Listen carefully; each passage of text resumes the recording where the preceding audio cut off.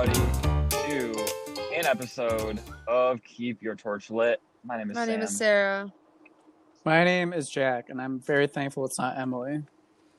It is a bad week for Emily's. Yeah, the curse of the Emilys. Man.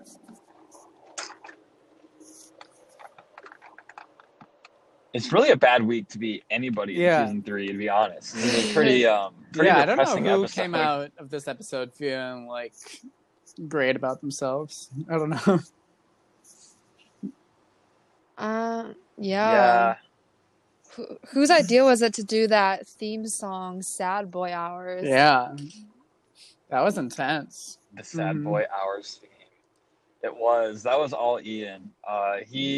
One of Ian's like big kind of like editing signature things is that he like changes the intro kind of based on what's happening during the season, which I've actually like really, really loved.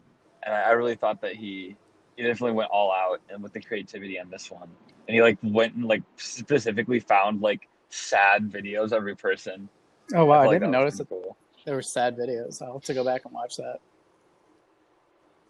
Yeah. And he found this like theme that was like a sad version of the Survivor Ancient Voices. Yeah, it's definitely a weird note to start out the episode on because like there's been dark versions of CBS Survivor, but like a lot of times that stuff kind of happens like I don't know towards the end. Like of course the infamous Game Changers Tribal, and then all the stuff with Island of the Idols earlier this year. It's like a really weird situation to be in, just where everybody's just really upset at the start of the episode. And like even the people who are kind of like the perpetrators of it, it's not like they've done anything like so god awful terrible. I mean, like obviously like a lot of stuff they said probably wasn't okay, but I don't know. It's just like it's a really weird situation and a really sad situation for a lot of people. Yeah. It's definitely an episode that feels like it's out. It's just not fully Survivor. Like a lot of the drama revolves around things that are kind of outside of the game, which I think is really interesting because one of the things I think that Survivor Michigan has done over the past 3 seasons is like really show a picture into like, I don't know, the psychology of all the players and what it's like to be a college student, like playing a game against your friends. So I feel like that's one of the things that kind of like makes College Survivor unique is that it feels a lot more like real life than CBS kind of feels like this like game show. You know what I mean? Like, so. You turning right, Sam? Also, I don't know if it was like, I don't know if it was obvious in the video, but the challenge happened pretty much right after Ben got voted out. So they didn't really have time to like process a lot of it before going into that challenge. Yeah. Because I feel like at that point we were doing a lot of back-to-back stuff. Yeah. Yeah, I think that's one of the things that like you don't really catch in the edit all the time is that for scheduling, it's so hard to schedule around like college students that we generally we do challenges after tribals like a lot. And then we kind of like edit it since they're different episodes. It looks like it's like a lot of time has passed, but like, yeah, there was like no time for anybody to really absorb the Ben bomb. Like it was kind of like a bomb that had a really long fuse. Yeah. Okay. So do we want to talk about like how fair we think the Ben bomb was? Yeah. What production was thinking at the time? Yeah, because I've seen a lot of production stuff in the comments. So yeah, definitely. Well, so you guys were actually. Yeah, I mean, what do you guys think about it? Well, I guess I was on production, but I wasn't like physically there. But I do kind of remember some of the chats. I think the main thing what it came down to was like you're allowed to show screenshots at any point in the game. Like that's allowed.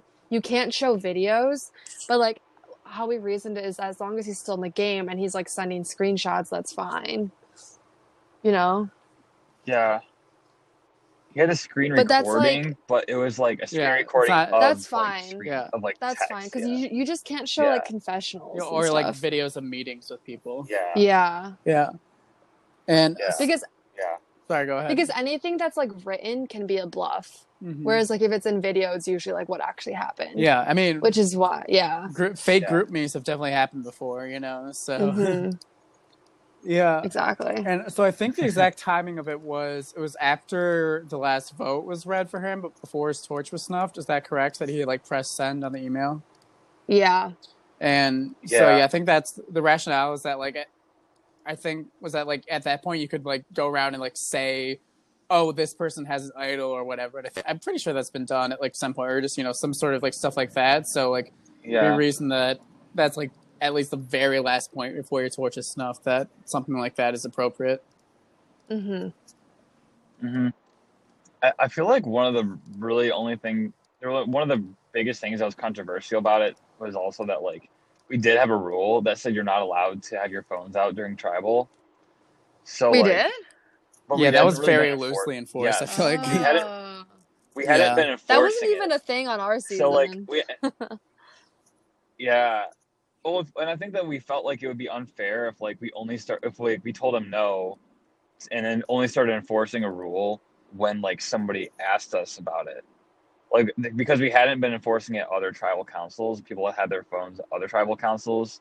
Like the one at that Rocks tribal, Cassie used her phone to like set a timer, like Oh when during Andrew's little yeah. speech. Like so I feel like even though it's a rule, we hadn't been enforcing it, so it felt unfair to like choose that time to enforce it.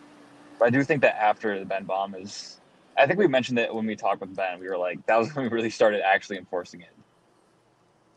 Yep.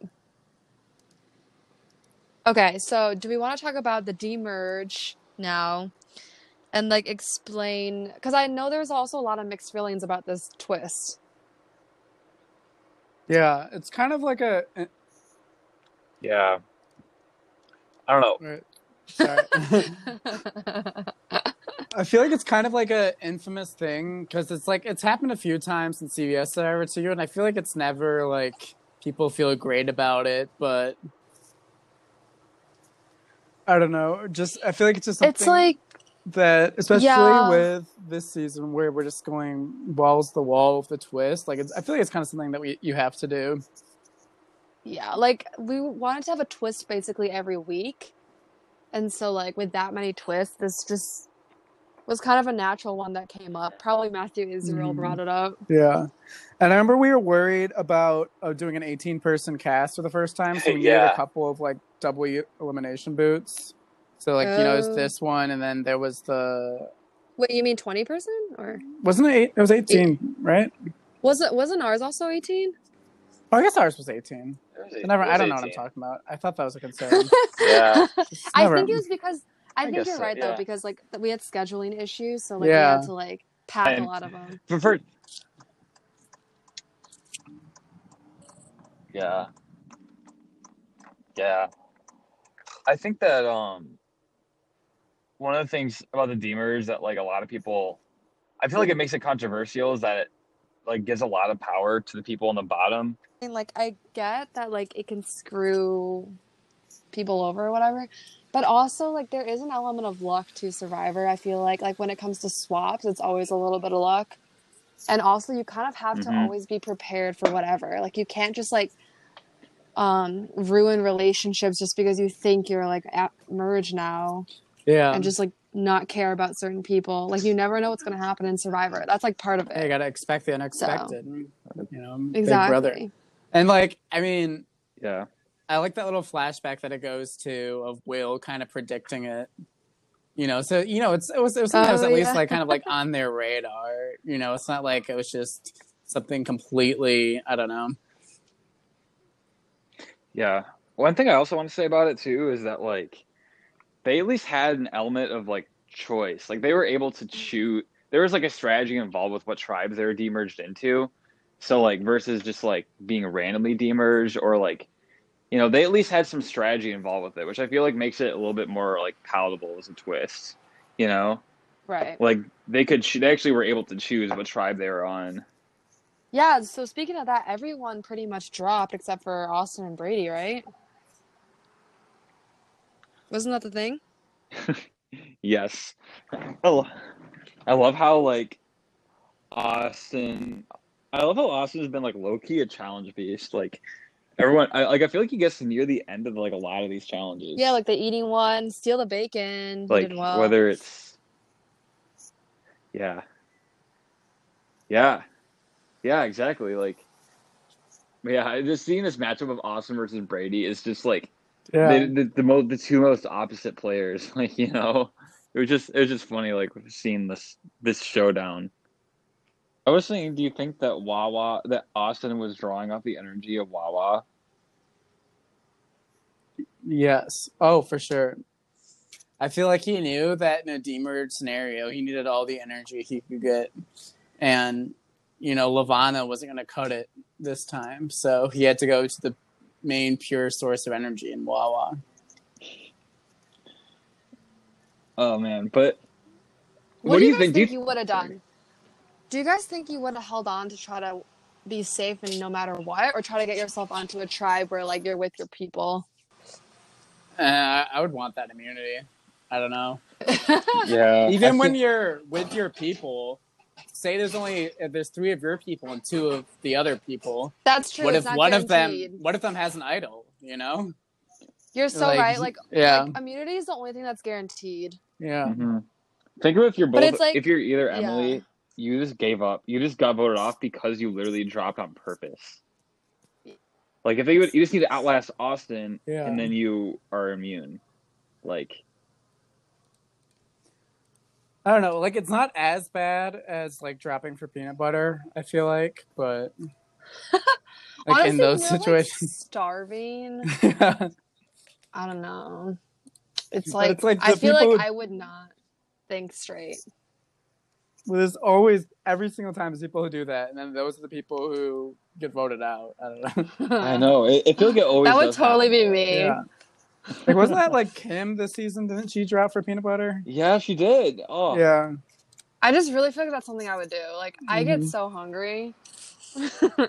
I don't know. It's different in like in CBS. I can kind of understand that like you're literally starving, so your mind is like deteriorating, but also you're thinking like if I just have this energy, maybe I'll be able to like be a better social player. Maybe I'll have some better ideas. Maybe I'll do better in the next challenge. Like I can kind of understand that. But like quitting, but in college, like I know. In it's college, you're taking 18 credits. In You're working a college, job. no. Your mind is deteriorating at the same rate. For me, True. it's the food. Yeah. It's all about the food. Like, if in college I had enough food, but if I was on an island, I don't know. If we all went on CBS Survivor, Sarah would definitely drop for the peanut butter. Yeah. I don't know. I when there's like cameras on me and I know I'm gonna be on national television, I think I might get some adrenaline and I might not do it. So we'll see. Or maybe you would do it like Tyson, but you would use the peanut butter to power your victory. Yeah, well, he got it when he was already out of the game. Like, It's true. Anyways, going back to that challenge. Anyways, transitioning from that peanut butter. One of the things I know we mentioned last time that Cassie doesn't have like a lot of footage, which is a bummer because I do feel like she's been playing the game pretty well in some aspects. Like she told Aaron to grab the orange buff. I felt like that was really smart. Yeah. Yeah, like what did you say? Like we got your. We believe in you. Yeah, we believe in you. Yeah.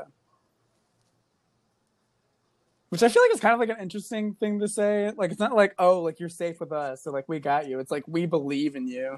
She isn't like making any sort of commitment to Aaron. Yeah. She's just like, yeah, she's just like, we believe in you. Like you should do it. Like, but it definitely is implying like that she should trust them.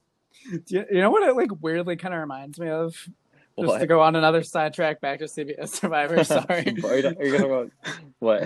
But of Candace in Cook Island one to Billy Garcia. We love you. That is one of the funniest moments of all time. We loved your burgers, Aaron. Yeah.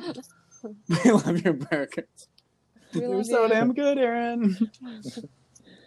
Oh man. Wow. So is Aaron gonna fall in love with Cassie now? I'd be here for it. Yeah, maybe. We had a great girl power alliance in the works potentially. I would love to see that partnership. But yeah, no, I thought that was smart too because I think it was Emily was like, oh yeah, like I dropped right away so I could split up Cassie and Dylan, but then like Cassie and Dylan just picked the bus together, And by getting Aaron on their tribe and like wanting to work with them, Cassie basically guaranteed she has a majority. So Yeah. right there, just by getting Aaron to pick that buff. No, And on the other hand, like by Will and Paddock and like their whole alliance all drawing buffs together, it's pretty dumb because then all of a sudden they realize like one of us is gonna get voted off and we're all in the same alliance. Like they really bungled that one. yeah. I mean, Cassie played that so well. Like, she's now the mean girl that, is telling the person that she can sit at her table, And that gives like a ton of connection and like pride to that person and like brings them right over to you if they can sit at the cool kids table. Exactly. Instead of saying we don't like you, it's like we believe in you.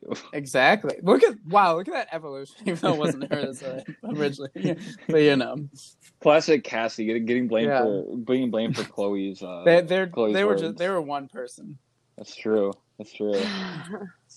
I do want to say, like, to Cassie's game, I do feel kind of like her game got damaged so much at that Rocks Tribal that, like, and it wasn't all entirely her fault either. I mean, she kind of just got that reputation that Chloe had, and it kind of like throughout the game up until this point kind of stuck with her. Like, I know there wasn't a lot of videos people saying stuff like that, but even just like what people kind of said in their interviews and stuff, like that, like after that Rocks Tribal, it definitely did, like Cassie, like all of Te Fiti was kind of like grouped in, especially like Cassie and Chloe were kind of seen as like the same. And I feel like that's one of the things that has been unfortunate for Cassie. So like any chance she can have to kind of like rebuild her reputation or like build more social connections, I think is definitely good on her part to kind of like turn a fresh page in the game.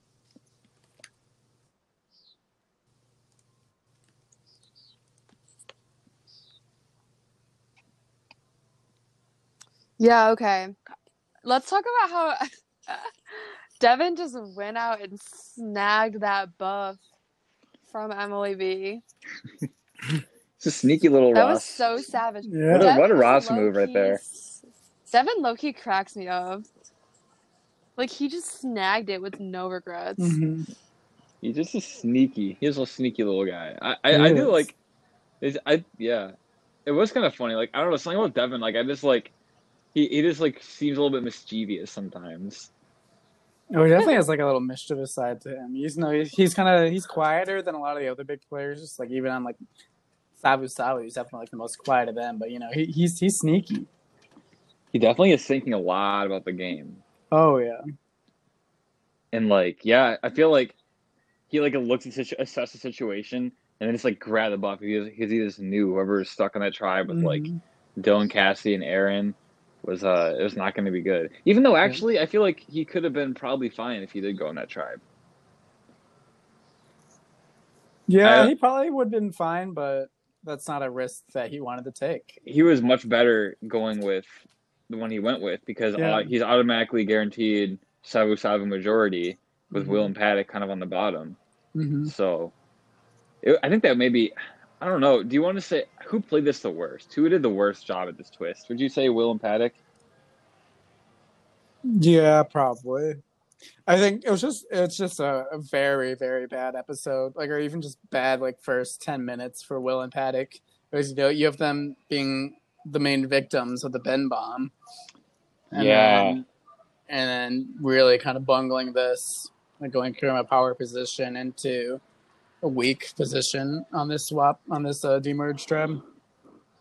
I mean, I've never seen somebody's game blow up faster than Emily Paddock in one episode. Going from like last episode, she was kind of like on top of the game, to like completely her game blowing up in all different ways. She went from winning 2 immunities in a row, being in a dominant alliance and having connections with everybody, to getting her reputation destroyed in front of the entire game, and then having been demerged onto a tribe where she got voted off and her alliance like lost 2 numbers in 1 week. Like pretty, I would say catastrophic week for Paddock. And not even like completely her fault. Like obviously not like I mean, like, she shouldn't have been saying those things about Aaron and those texts and stuff, but it's not like, she was the one visibly making the mistakes that tore it up. I don't know. Yeah, no, you know what I'm saying? I know what you're saying. Like, it was it wasn't necessarily like she made it was more mistakes that she had made way earlier in the game that are coming to light. Like, she didn't actually make any bad moves. Like, I would say this episode, like, every move she made was pretty good. Like, her pitch to Austin was really good. Like, it was just stuff outside of her control. It really, like, I feel like we're getting ahead of ourselves and doing a bit of a Paddock eulogy now. But, like, yeah. We jump around a lot these days. We I feel do. We do. We're all getting old and senile. You know, our minds don't work as good as they used to. Not as sharp. But should we talk about the Ben bomb and kind of the fallout from that? I think we were talking about the Ben bomb. Well, just like the fallout. Yeah, you're right. Yeah, so obviously, like, I felt really bad for Aaron because it's like never fun seeing bad things said about you. Like, even when strangers say bad things about you in the comments, it still hurts. But then these are like people who she thought were her friends, and that's even worse. Yeah, she trusted them a lot, especially Paddock. Like, I felt like she was pretty close with her. Yeah, she really thought that Paddock was like her closest ally in the game. And to know that not only has she been being lied to the whole time, but like the people that she really liked were like didn't seem to like her at the beginning, at the beginning of the game at least. You know, that's really earth shattering. So it is like just like, I don't know, man. There's so much that could be said about the whole situation, but I do really think that, and I've seen this happen before in our season and other seasons, where you do have this very tribal mentality where you kind of find somebody where it's like you kind of bond over having a common enemy, you know? That's exactly what I was going to say. Like, they didn't think that their texts were going to be released, which doesn't make it any more right, but like it was probably way more exaggerated because they were trying to bond. And like, I mean, honestly, if I go into, I'll probably dig up some mean things, gossiped about other people, just like in the moment. Yeah. But like, it doesn't make it any less like sad / yeah. mean. Well, exactly. Yeah. I feel like that's one of the things that I think is, I don't know, it should just be a reminder to everybody of like that. First of all, it doesn't take any weight away from how awful it was, but it also should like hopefully make people realize like, man, like I've said mean things about people behind their back too. You know, like I've done that before. I was told all of us can think of situations where we have said things that were not good. And if it's like in a text, or you think it's like hidden, you think it's not as big of a deal, but it's still, words are very powerful, And I hope that it's like a really good reminder for people. And I think that everyone this season really did see the situation and learn and grow from it and realize like this is something that you can't do. I hope that it's a learning experience for everybody, and I really do feel for Aaron because even if there is some positives and learning and growing that can come out of it, she's still kind of like, it's kind of at the expense of Aaron, and people mentioning the expense of her dignity, which I really feel bad that she kind of like, she was just very much put in the spotlight for all of this, and it's not fair to her at all that she had to go through that and kind of be like, I think Will actually in this episode said like, be the victim of a public spectacle or something like that. And Will is definitely not blameless in the situation, but there is some truth to that too, and that I think that there was some wrong in kind of dramatizing the whole thing from Ben's end to like make Will and Paddock look worse, but also obviously they're Sorry. Go ahead. And didn't he like kind of like remove some of the things that he was saying or like edit out messages that he had sent? Is that accurate? Or am I making that up? That's what Emily said in the episode. Yeah. Yeah, I don't know that much. I can't speak into the specifics of a lot of those things. I just, what I come away from it is just, in general, it's just a sad situation. Yeah. This is very heavy. And I really, I feel for everybody, but I feel especially for Aaron. Me too.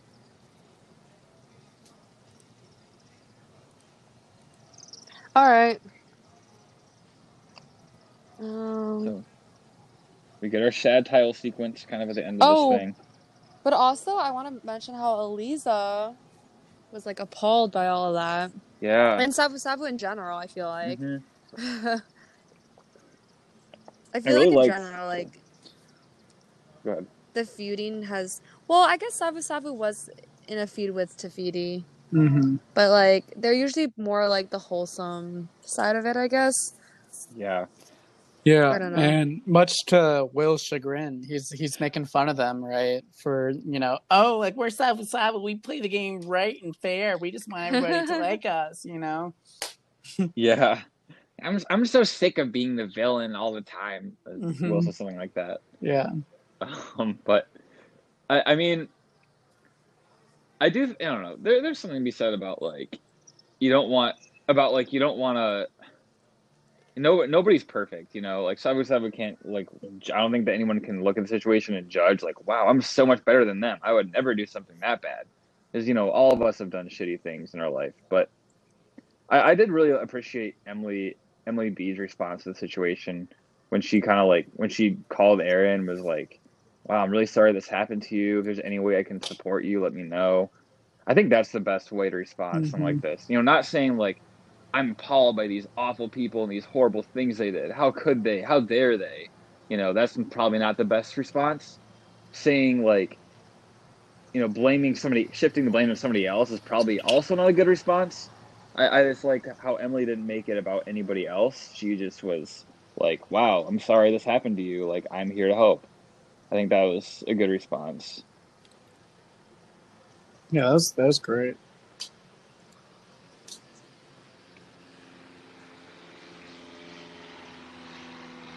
Yeah. Keep in mind also, audience, that don't read into too much of all these things we're saying too. We're analyzing this from like the perspective of watching an episode and watching TV characters. There's so much more to every situation in life, and we're not speaking towards like the character of these people. So definitely keep that in mind too as you're listening. I know. So, because all these people, yeah, we've I feel like we said it over and over this season and then these podcasts about how there's just a lot to every situation. Every person has their own side of the story, and you can't judge someone's character based off of what you see on a TV show. Doesn't mean you can't call out things when they're wrong, but you're really knowing people's hearts takes knowing them in person. So I just wanted to note that too. It's deep. All right, would you want to move on to some of the strategy? Yeah, what I thought was interesting was how they decided to use Austin, who's like the most loyal Sabu Sabu member, as so it seems, to flip on Sabu Sabu. Yeah, and it actually almost seems to work, surprisingly. It's so weird because it's funny because there's that one phone call where Austin was talking to the other Sabu Sabu members, and he was like, I don't know, I have to think about it. And they're just like, what? Like, What? Austin is like the mascot for Sabu Sabu. Mm-hmm. Yeah. Like, can you imagine Rupert being like, I might flip on the Drake. I will think about it. I might flip on the hero tribe and go with the villain.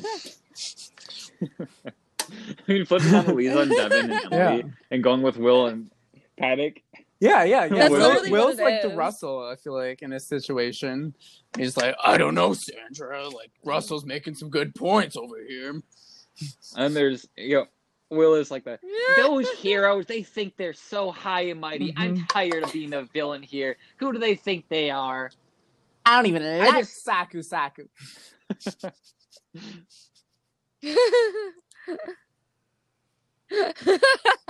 That's like totally what he would say. I do think that Emily is like so good at just like manipulating people in Survivor. Like how I think that was like one of the things where she, we saw her do it to Aaron kind of earlier when she got Aaron to spill the idol to her. And then she's like with Austin, she was just like, but Austin, like, remember we did save you earlier and, blah, blah, blah. And Austin's like, ah, dang, like, you're right. Like, maybe I should flip and save you, like, she really did get in his head. Yeah.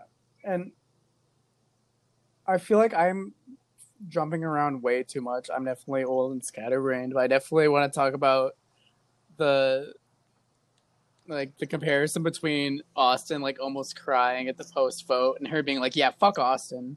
This is dumb." Oh, poor Austin. Emily just went full villain this episode. Yeah, like we she kind of did. saw these subtle little like villain, like shadows throughout the whole season. Remember one of the things that Chloe said in the podcast was like, "Yeah, one of the things I'm surprised about is like how I thought that Emily would be more villainous." And it's like we definitely saw that her full villain form come out this episode. Yeah. Yeah, like there were hints of it with like I don't remember if it was like his idea or my idea, but yeah, that was like one of my favorite confessionals. Yeah. From a couple episodes back. That was so great. Yeah. Oh. But she yeah, Austin really, I think that like it obviously was really bad strategy on Austin's part to kind of like go to Sabu Sabu and say like, "Oh man, like I can't make you a promise right now if I'm going to stick with you or not."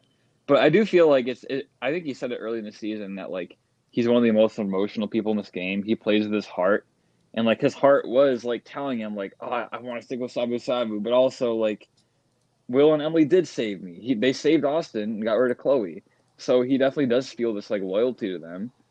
And I can see how that definitely puts him in a really tough position because he doesn't want to disappoint anybody. So, like, while that might be a really bad strategy, like, on paper, I feel like he is just someone that just has such a, like, big heart for the game that it definitely gets in the way of his strategy sometimes. Mm-hmm.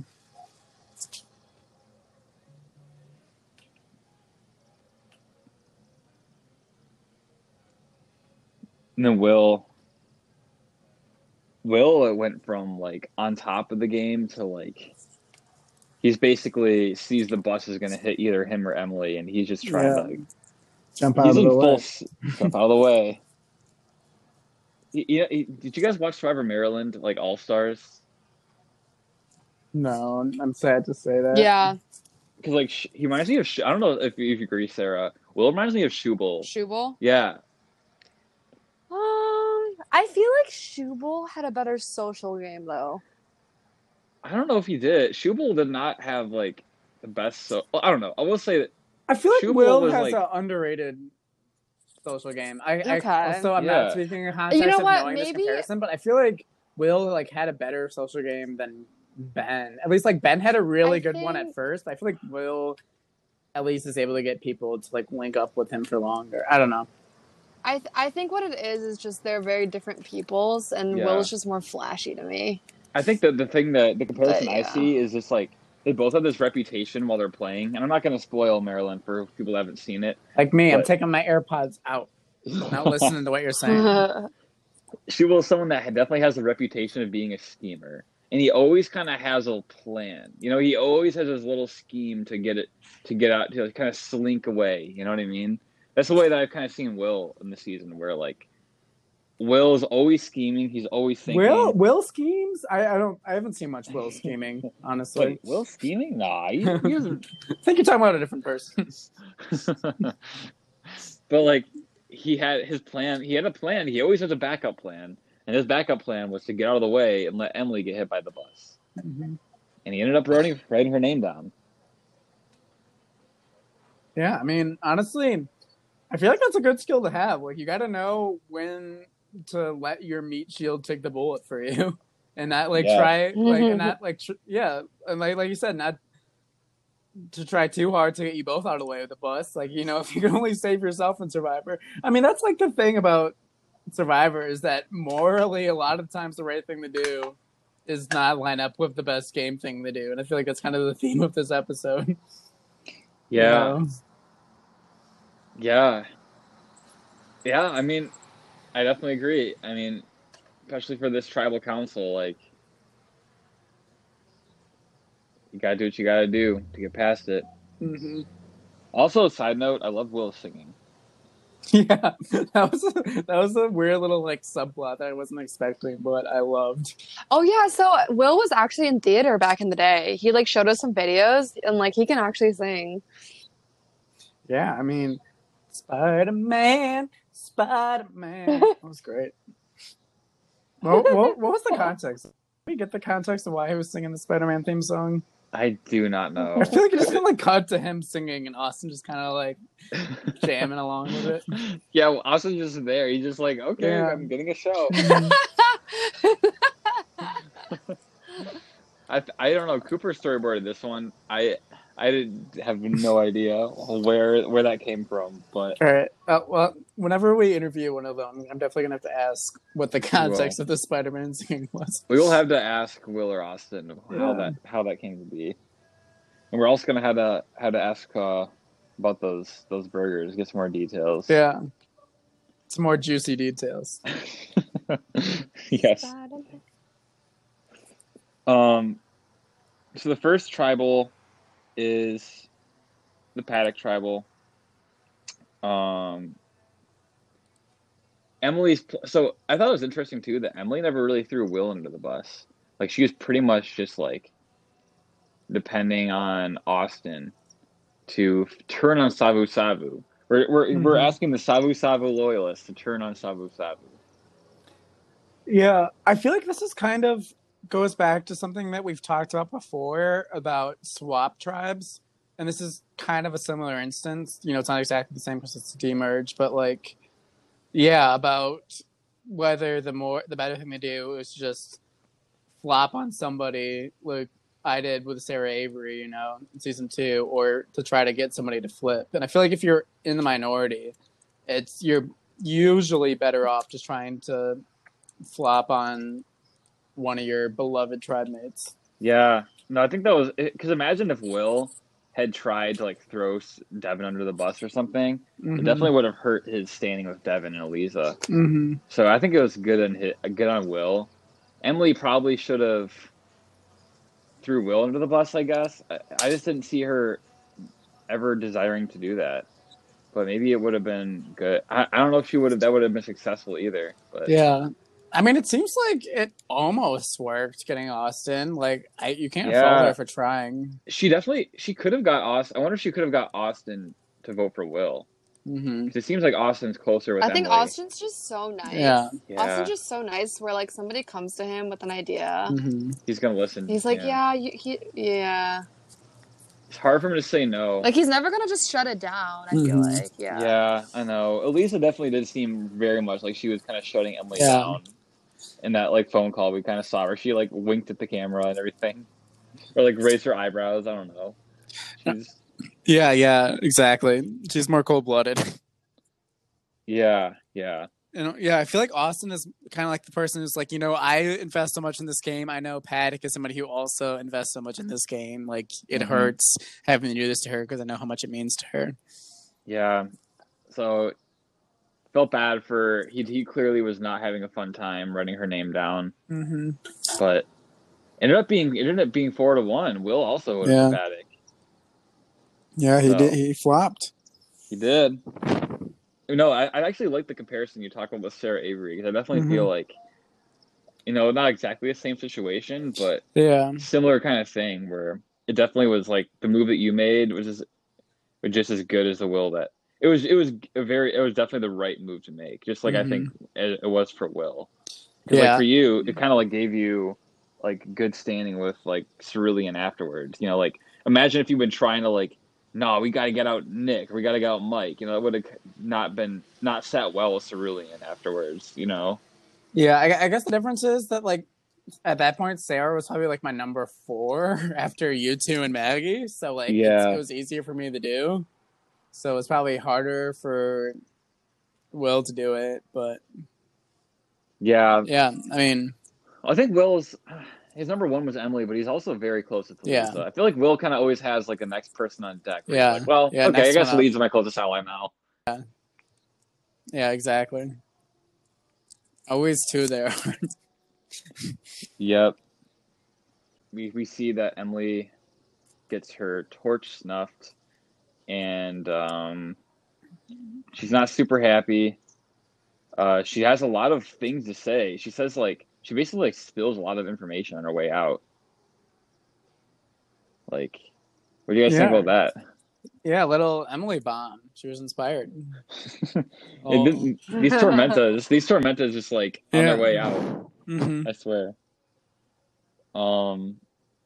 So speaking of Emily and hearing things she has to say, let's hear some things that Emily has to say. Whoa. Whoa. I was just gonna be like, first of all, like, how have you been doing since season 3 ended? Because that was 2 years ago. Yeah. So I'm sure like a lot has changed. Like, just any life updates you want to give people, any exciting things that have happened in those 2 years, anything. My Yeah. hair is no longer blonde. I dumped my boyfriend and I got a cat. Wow. Wait, what color is your hair now? Brown.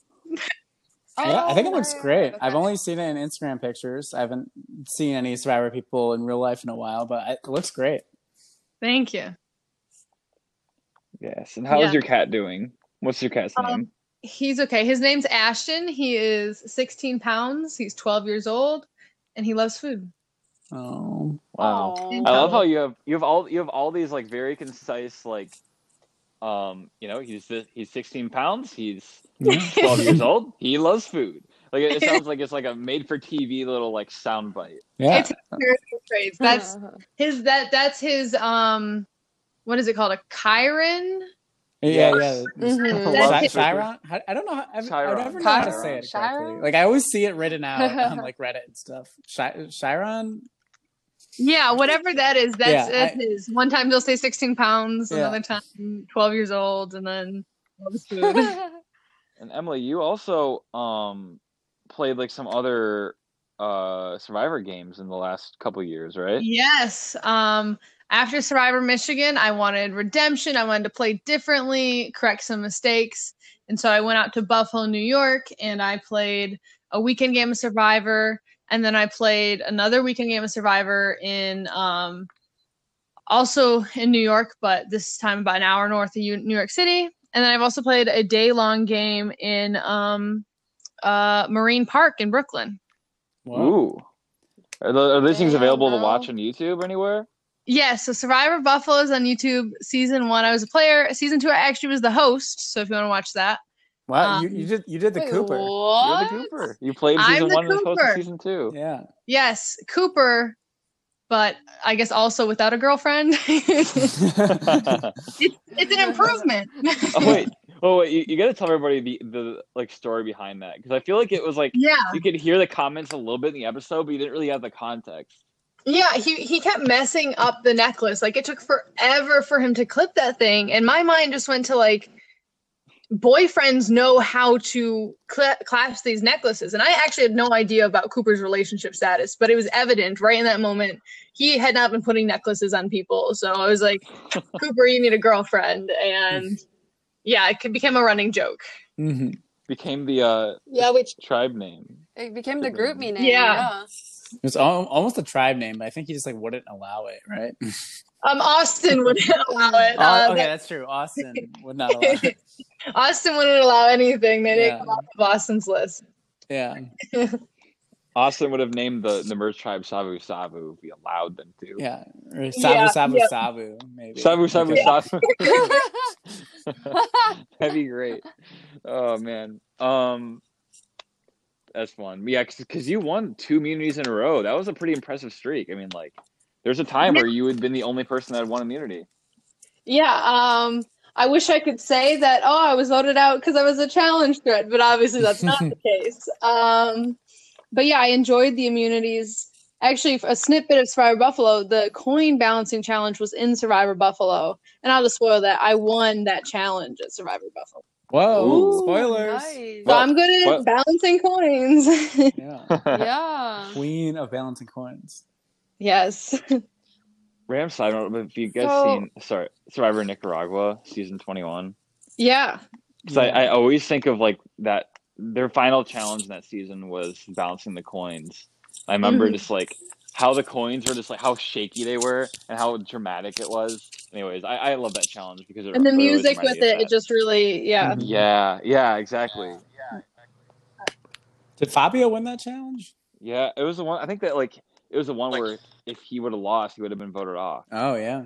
So it was, and I was really rooting for him to win it. And so I remember how like how much was like involved, how much the stakes were so high for it, you know. Mm-hmm. But yeah, anyways, fun challenge. Yeah, Emily, I wanted to ask you about your reaction to like the Ben bomb and that whole thing. Oh my gosh, like in the game or watching it? I guess both. In the game, I remember being really, really pissed at both Ben and honestly at production. Because I would have been under the impression we were supposed to have phones at Tribal, and this was sent as the votes were being read. And I was like, why was this allowed? But it was also like, holy cow, like this is crazy. Like we were told not to message, and that's our own fault. I immediately knew once that was sent, I immediately knew my game relationship with Aaron was over and potentially with other people. I knew I had to get on, especially when the demerged tribe twist was announced, was like I needed to get on a tribe without Aaron because she needed space. She was gonna need space, and then two, it just like game wise, it would have been bad. But that also, me, Will, Eliza stepped aside, and Eliza said, "Yeah, we'll be a majority on whatever tribe," but it just obviously didn't work out. Oh, so I'm curious, like what happened with that, because like we were kind of talking earlier how it seemed like you and Will really made a blunder with like getting on the same tribe with a bunch of your allies, but like if you guys was it like you said you guys were the first ones there? Yeah, well, we knew we needed to split up Dylan and Cassie, and then we could be fine. But Dylan and Cassie also knew that they were savvy enough to know they needed to be on the same tribe, and they needed Brady to win immunity or someone to flip with them. And so they made sure right away they're on the same tribe. And Will and I wanted to be on the same tribe. And it was like at one point, like Devin and Emily B, I think, were fighting over a buff. Like it could have been Devin instead of Emily B, just based on. I think production had to clarify who touched the buff first because it was the last buff to grab. Yeah. I remember, that being like a thing where it was really hard to make a call because, like, for Devin and Emily B, that was like the game was that their game was in the hands of that decision. Because they knew that the other tribe was going to be majority of original Tafiti. That's one thing I was wondering about is if. No, actually, no, I don't know what would have happened if Devin had been on the other tribe, and if I think it just would have been Devin. It would have been Devin the same way. I don't know. I really don't think Emily B would have voted with me, or I was the only person. I was a single vote for Devin. Everyone else voted for me. Potentially, there could have been something pulled off, but Will truly had. Will wasn't going to work to save me. Will was just going to sit with his relationship with Eliza. So it had to be, I don't know, my relationship with Emily B in the game was on and off. It was truly through other people. And that's my problem in that Innovatrium Alliance, or one of my problems in the Innovatrium Alliance. I didn't have relationships with those Sabu people very closely individually. You can tell with the way Austin was reacting that my relationship with him was closer than with the others. And that also was from a manipulation standpoint too. Did you ever consider throwing Will under the bus? No, not even for a second. To me, so I in these games I play to win. I'm like, okay, I'm gonna do whatever it takes to win. But I've realized by playing lots and lots of times that every time I have an ally, I always have that number one ally that I'm not going to vote for no matter what. And I guess it never even crossed my mind that Will would have voted for me, because in my mind, I would never have ever voted for Will, even if it was like final 4 or final 3 or whatever needed in any kind of game to win. If it was I'm going to lose the game to Will, I wouldn't have voted him out. Yeah, believe me, I've been there, buddy. Looking at these two. Yeah. Hey, I mean, I can attest to the fact that sometimes it's not the right decision to turn on that ally, and it definitely did not work out well for me. So to speak to Will's credit, in that moment, he has two things. It's either he's going to vote against somebody who's going to stay in the game, and then they're going to be like, well, Will voted for me, I can't trust him. But on the other side of it, I guess my initial reaction had been, if you vote for the person that's been your number one ally and everyone knows you're super tight, you can't trust them either. If in my eyes it was, if Will would turn on Emily P, he'll turn on me. Mm-hmm. So I guess he really had to just tread carefully and see how the Sabu Sabus would react. And I think he made the right call. Yeah, it was definitely a rough spot for both you and Will. And also, kind of on that line, you said that Will was someone you never would have turned on. What was the final three? What was your game plan? Let's say the demerge never happened. What was kind of your plan? Because it seemed like you were in a really good spot before, the Ben bomb and the demerge, kind of like two crises at the same time. Yeah. Yeah. I wanted, in my eyes, I wanted it to be me and Will and just whoever else was left. In my eyes, Will and I had been playing the game much better than other people. I knew that I didn't want Eliza or Brady there. But in my eyes, Will or I would beat anybody else.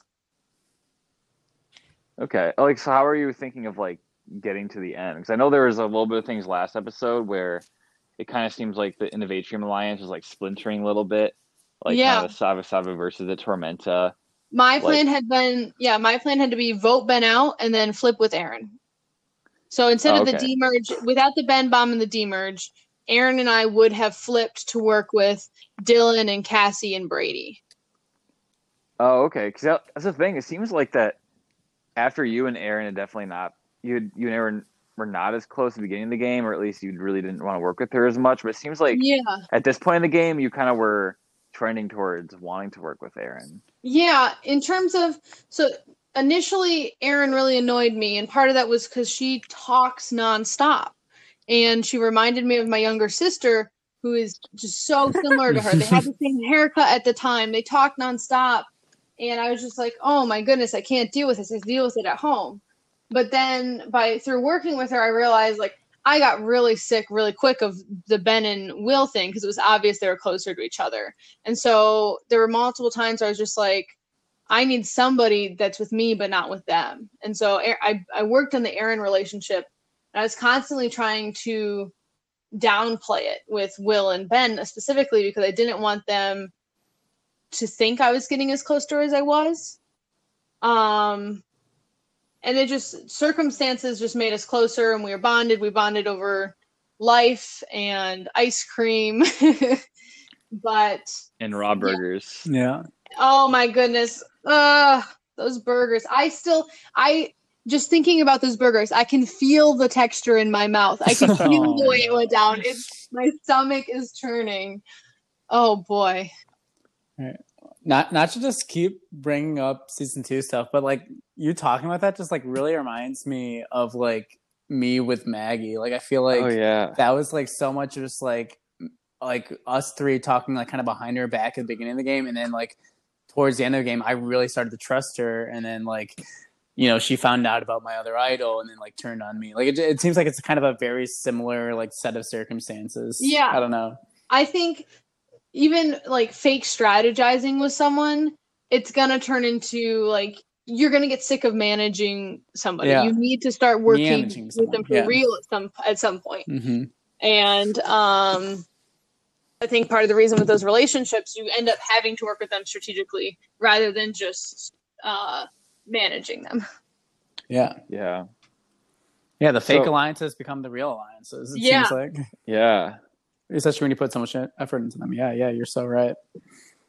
So, after that whole Ben Bomb stuff happened, how did you, we didn't really see any sort of interaction between you and Aaron in the episode. Yeah. How what was kind of the fallout from that? You don't have to talk too specifically, but, I'm just, curious, how it all happened for you. I waited 24 hours so that she could process it and get her thoughts together. And then I sent her a text, just I apologized to her and let her know that when and if she wants to talk to me, I'm here, whether in a game or personal standpoint. And I left it at that. We never met again in the game. And I think that might have been what she needed. And I respect that. Yeah. Yeah. I think that is good just to have context for everybody of just I don't know what happened with you too, because I think that Given that we can only show so many things in the episode, and obviously, like, you gotta focus on the strategy of what happens. Yeah. I think it's been a theme for sure in season 3 of like, it's a lot of personal things happening between a lot of different people, and it's like you don't really get to see how everything ends. You just kind of see people get voted off. Like, okay, next episode. Those personal things are something I did not expect and I was not prepared for. I came to play Survivor and I was going to do whatever it took to win. I saw it as you need to lie, you need to manipulate, you need to have real alliances, fake alliances. You need to, I was a game bot in the sense of that. I love Survivor, and my favorite players are the strategists. Stephen Fishback, Cochran, that's my area, and I came in with a cast where it was people who wanted to make friends. Oh, I don't have many friends this semester. I want to meet people who like Survivor too. I want to hang out with these people. Stuff like that. I went into every conversation assuming I was getting lied to, and these people were trying to build friendships. And that really hurt me in the game because I wasn't. I did not care if I was going to be friends with a single person on that cast after the game. And that's, I think, part of the reason people refer to me as a villain is because these people were pawns. I didn't care about getting friends. I ended up with some from it, and some really unexpected people. Like Austin and I are very close. Just a few weeks ago, I masked up and I helped him move his apartment, and he has not been in contact with almost anyone with this COVID situation. And it was just making sure that he was okay. Yeah, I'm really glad that you did end up getting to see real friendships come out of the whole thing. But yeah, I guess that is a different mindset than I think a lot of people here didn't know what Survivor really was. And they were just here to join a club, just to meet people and do something. There's a lot of people when it came into this game with a lot of different goals and thoughts of what it was going to be. I remember right away, Nicholas, when he was talking, all he wanted to talk about was his summer abroad trips and all the experiences he had. And I was like, do you know what Survivor is? What is this? We had a conversation. There's actually a conversation shown where it's Nick and Aaron walking by the chem building. And I'm actually off screen there walking, and we're talking about, Nick's like, why are alliances secret? I'm like, because they're secret. But he was there to have fun, and he definitely was a character. I'm glad he wasn't the super strategic everything, because just seeing somebody that comfortable with himself was really refreshing. Yeah, was it fun seeing Nicholas, some of these other people, seeing what was going on in their head when you watched the season after the fact? Yes and no, because it really is humbling. When playing the game, I was I have complete control. I know what's going on. I was trying to slowly move pieces. I wanted people to see other people as moving things and not be doing it. But some people saw right through that. Others were more strategic than I thought. On Devin and Dylan, their relationship was really impressive to me because honestly, I thought Devin was a picture on the wall that you'd glance at occasionally and be like, oh, that's kind of nice, but you weren't gonna really spend much time with it. Yeah, I remember you roasting Devin in your confession when you voted for him. You're like, this is the only time that I will ever write your name down or something like that. Yeah, I was so confident in that. When I was out, I was that week I knew it was going to be me, unless by miracle Austin decided to start playing the game. Yeah, I didn't think Devin or Cassie would ever be anyone to win. It was at the end. And so I was confident that I could just say whatever,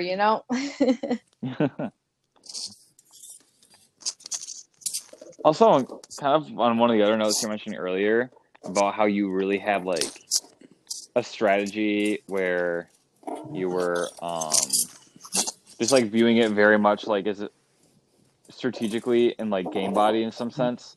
Do you Yeah. think do you think that since other people were not viewing the game the same way, or that everybody wasn't viewing it the same way, do you think that like put you at a bit of a disadvantage or like hurt your game in some ways? I think it was both an advantage and a disadvantage. I think that's part of the reason I did so well on the swap tribe, because people weren't prepared for having to really make new relationships quick, but not necessarily like. I guess people were so set on their relationships. Like Chloe was blindsided because she was so comfortable in the fact that, oh, I've talked to these people, like we're fine. Yeah. Rather than seeing the strategy of, I leave Will and Emily out all the time. Why? Maybe they'll turn on me. So it was both good and bad. And the bad, it's truly it came with hurting people's feelings. And after the Ben bomb, the Savu Savus expected me to apologize to them. Will told me, hey, like I think they'd really appreciate you an apology. And I, as a GameBot, was like, why do I need to apologize to them? Like, this is Survivor, and I didn't say anything to them. The person in this game I hurt is Aaron. I don't owe them anything. Yeah. And that really is that attitude really hurt me that week. Yeah.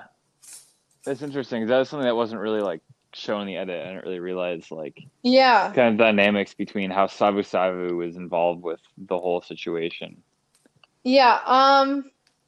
I after getting I was voted out. I was really pissed at Savu Savu for just I don't know. I felt like the way that one meeting had gone, it's shown at Amers where we're eating frozen yogurt. It was just it was insane. Both sides freaked out after that. But yeah, I was working with them out of necessity because we turned on Chloe. Brady and Ben weren't gonna be our best friends. I'd chosen Will over Ben, and it was very clear. Yeah. Well, actually, also kind of on that note too, when you got voted off, you said that like you were going to vote for Brady. Was that like what you were actually going to do? Like, can you explain that? No, I don't. In that moment, I just I think I had planned on saying something like snarky and just like iconic, right? But it just left my brain because I was hit with the raw emotion of realizing I didn't see a second vote for Devin. And so I was like, okay, put that behind, think of something. And I'll say, oh, I'll vote for Brady, whatever. It wasn't like strategy to like, oh, put a target on Brady. I didn't care about that, but it was, I wanted to make them uncomfortable, I think was what it boils down to. Yeah, because I remember you also said something to Austin about how he had to like take control of his game. Yeah, I really thought after my conversation with Austin that he had realized, or conversations with Austin, that he had realized that he needed to step up. And I tried to convey to him the Kumbaya strategy is not going to like get you to the end of the game or get you to win the game. And he really thought I was manipulating him at that point, and I wasn't trying to manipulate Austin. I was trying to just lay down the facts, and in my eyes, looking at the tribe, I thought it was in his best interest to keep me in the game, because I would have done anything for Austin. I wasn't lying in that meeting. If Austin had saved me at that time, he would have become my Will. And I forgot the question. It does sound like you guys get along on a personal level, at least now after the game. Yeah. So like, I can definitely see that alternate universe, you guys get super tight. But because of the Ben bomb and the exposing of juggling alliances, yeah, Austin couldn't trust me. There wasn't that foundation. He had just seen proof that, hey, Emily can be manipulative. So he made the call that, oh, she's probably manipulating me, charming me. And that's also completely fair. I can't blame the guy. I went very quickly from a position of really just having a great spot in the game to having almost no way forward really fast. And that's actually one of the things I love about Survivor is how quickly things can change and just how you have to be able to adapt in order to move forward. And I wasn't able to. Yeah. What kind of like, what are your biggest regrets from the game? There are two big ones. That I've said a lot. The first one is that I wish I hadn't tried to be so manipulative and controlling of fake alliances. I wish I just played, these are the people I'm playing with. I'll listen to other people and gather information, but don't make those kind of commitments or play with people's hearts. That was something that I got a lot of backlash at within the Survivor Michigan community afterwards. There are people who would not and still will not have a relationship with me based on that game. And I regret that, but I'm okay with not having those people in my life. But I also regret, on that note, I regret not voting Erin out first. I shouldn't have tried to manipulate her. And I think I don't see a part where if I keep her in the game, I'm manipulating her. Interesting. Yeah. It kind of going on a more positive note. Yeah. What was your favorite like strategic move that you made during the game? I really think that it was voting out Chloe. That is the point where I see in my game where part of the reason Will and I wanted to work with Savage is because of the way we'd been playing the game so far was not it didn't make us feel good, right? We were not being great, but we didn't feel great in that alliance, and we started to work with people that just like made us feel good. And that was good in the sense of it was a great move. Chloe was going to have a lot of control in that game, and it wasn't in our benefit to keep trusting Ben. And I'm really proud of that move. I think that move changes the course of the entire game. And another thing I'm proud of strategically was just this isn't even something that I guess shows as much in the edit. It shows a little bit of like me going, oh, and here's the tea, is just trying to push Ben and Will apart. Oh, because yeah. A group of three is just really a bad idea. Even in like personal friendships, when you are in a group of three, someone's going to be left out at some point, whether it's two people having a conversation and remembering something where they were there and the other person wasn't. My best friend group for years in high school was me, my friend Alex, my friend Maddie. And it was always weird because you're always worried, like gossiping and all that stuff. It's just weird. Pushing them apart opened me up to have an option to have a two with somebody versus being a third and a three. Yeah, or then the third person just like votes both of you out, like and that's the worst. Oh, sounds like you're speaking from experience. Wait, did that happen to us, Jack? I don't know. I'll have to go back and watch the tapes. I have to watch the tapes. I'll review the tapes. Mm-hmm.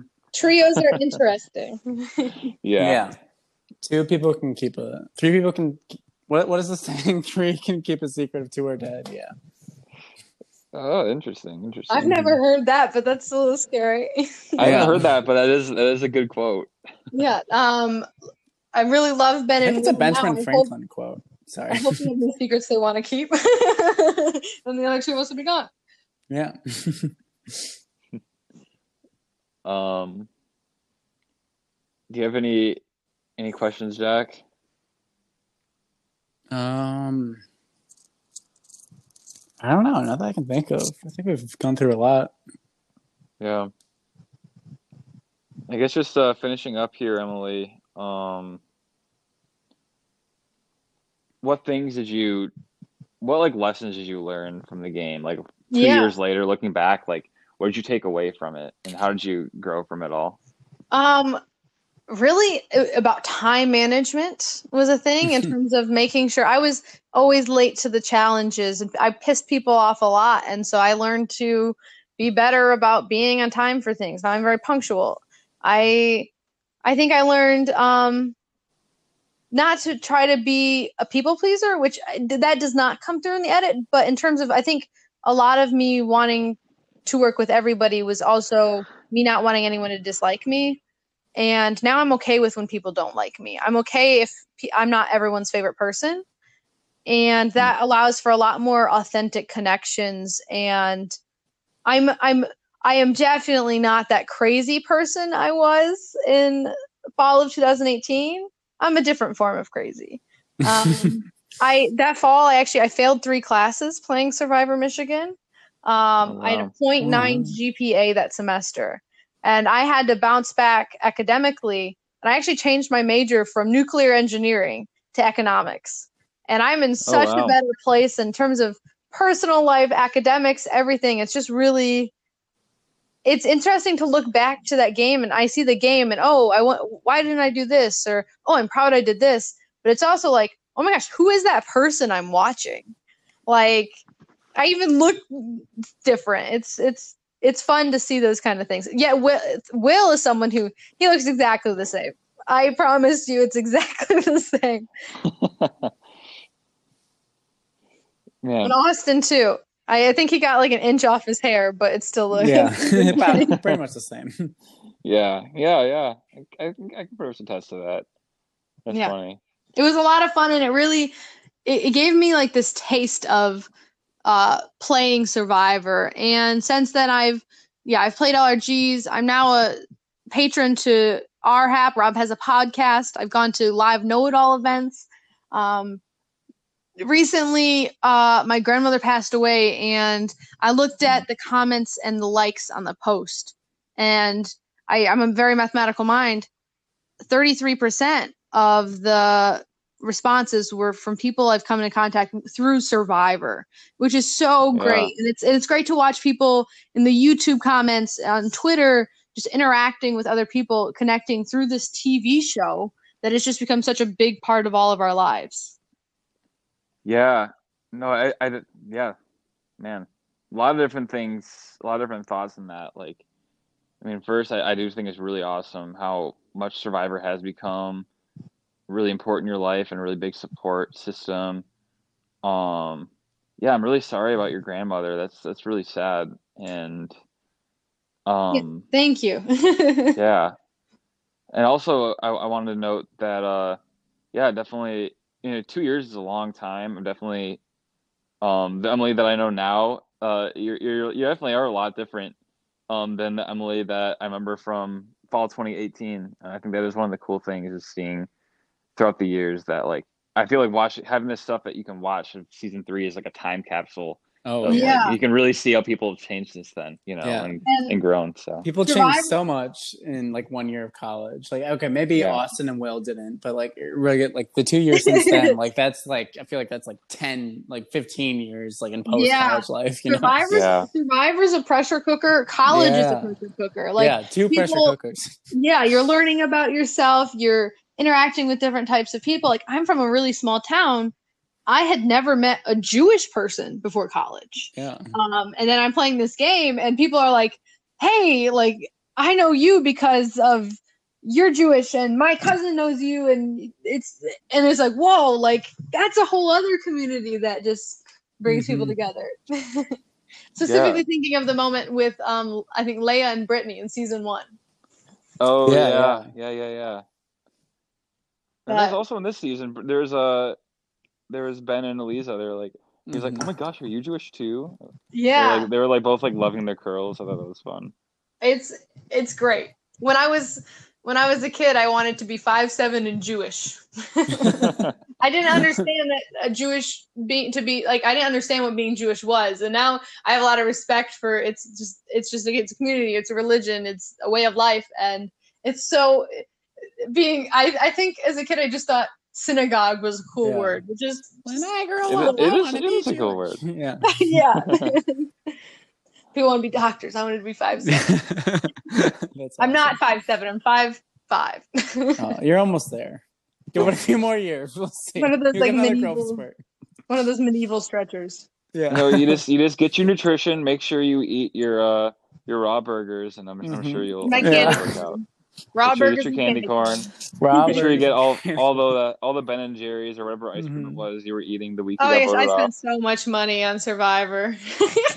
All right. What's your favorite Ben and Jerry's flavor? That's my last question. Oh my gosh, what's Last the question. Jimmy Fallon flavor? The Jimmy Fallon Oh, yeah, that one's good. like Tonight Dough. I don't know Yeah, the that one's name. great. Yeah. I love the Colbert, the Americone Dream. That one's great. In the Avengers, they're talking about Ben and Jerry's flavors like Hulk, Oh, Hulk, yeah. and Love. I wish those were real. Oh, remember when we all went to that together? That was fun. That was Yeah, Avengers Infinity War. Yeah. No, we saw it was Yeah, Easter Endgame. egg. We saw together. Endgame, yeah. Yeah. Because there was more tears. Many more tears. Yeah. all right. Well, thanks a ton for coming on, Emily. It's been Yes, really great thank you. hearing from you. So much fun. Mm-hmm. Uh, Yeah. And all the love from all of us and all the Fire Mission community. It's everything you've been going through lately. Thank Yeah. you. And thank you guys for having this podcast. It's awesome. And yeah, I appreciate being on. Yeah. Awesome. Thank you. All right. Bye. Bye. Emily Paddock is now gone. We are now at the final 9. So let's talk real quick about the other tribe. There wasn't a whole lot of strategy going on. I mean, obviously, it seems like Emily B was trying to do some things, but she really kind of knew that she was not in a good spot. Mm-hmm. Yeah, I mean, she was like a lone wolf. It was like a Chloe situation almost. Yeah. I mean, like, I think she did a good job of trying to, like, you know, getting Brady to flip based on, like, you know, Dylan voting for him and stuff, like trying to expose that crack. But like, it seems like they did a better job of patching the things up, you know. I mean, yeah, it seemed we kind of showed a scene where Tafiti, like, all was meeting with each other. They're like, oh yeah, like we're all cool with each other now. Like, Tafiti has always been kind of, ever since that whole like Rocks thing, it seems like they haven't been super tight. Like they went to Rocks for each other, and then they kind of like weren't tight after that, which is just kind of weird. Yeah.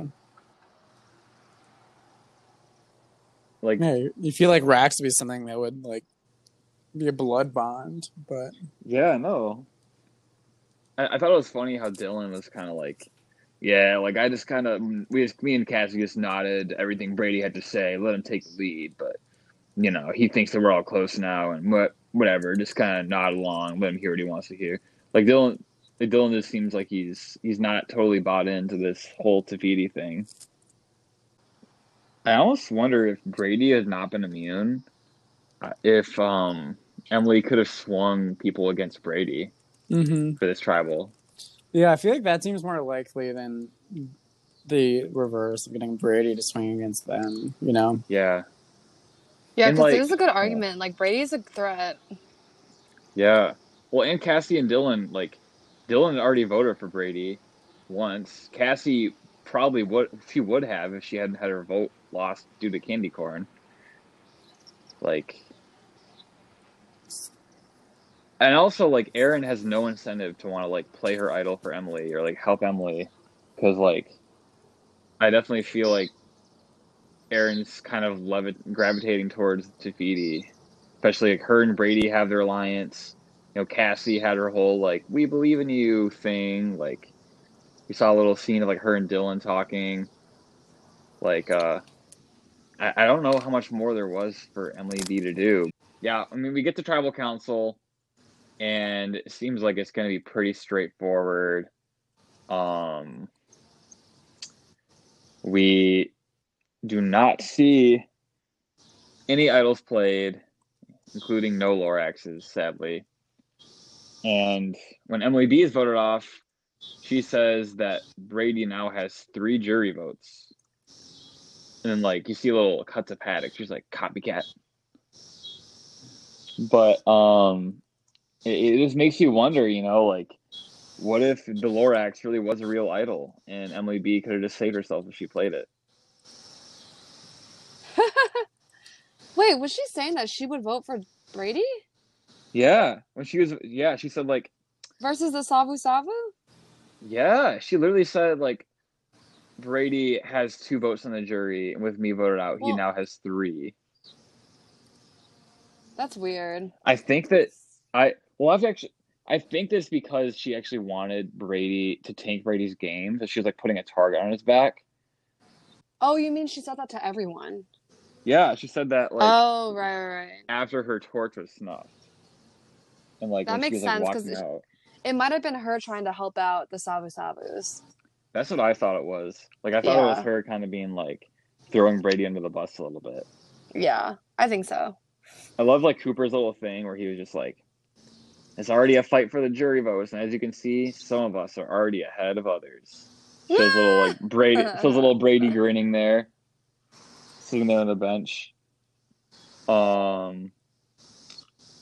But you know, I am a little bit more curious about the thoughts on this Brady stuff and who Emily B actually was rooting for. So let's have her on and see what she had to say about it. We couldn't get the Lorax on, but we could get the next best alternative. Emily. Hey, Emily. what's Hey. up? What's up? Nothing much, just, chilling here in my house in Ann Arbor. How about you guys? Wow, we're all over the world. Yeah. Yeah. We're all also chilling, I guess. As are most people in the world Yeah. right now. I feel like there's not a lot of people who are not chilling right now. You know who has no chill? Actually, never mind. I was going to try to make a reference, and I couldn't think of anything.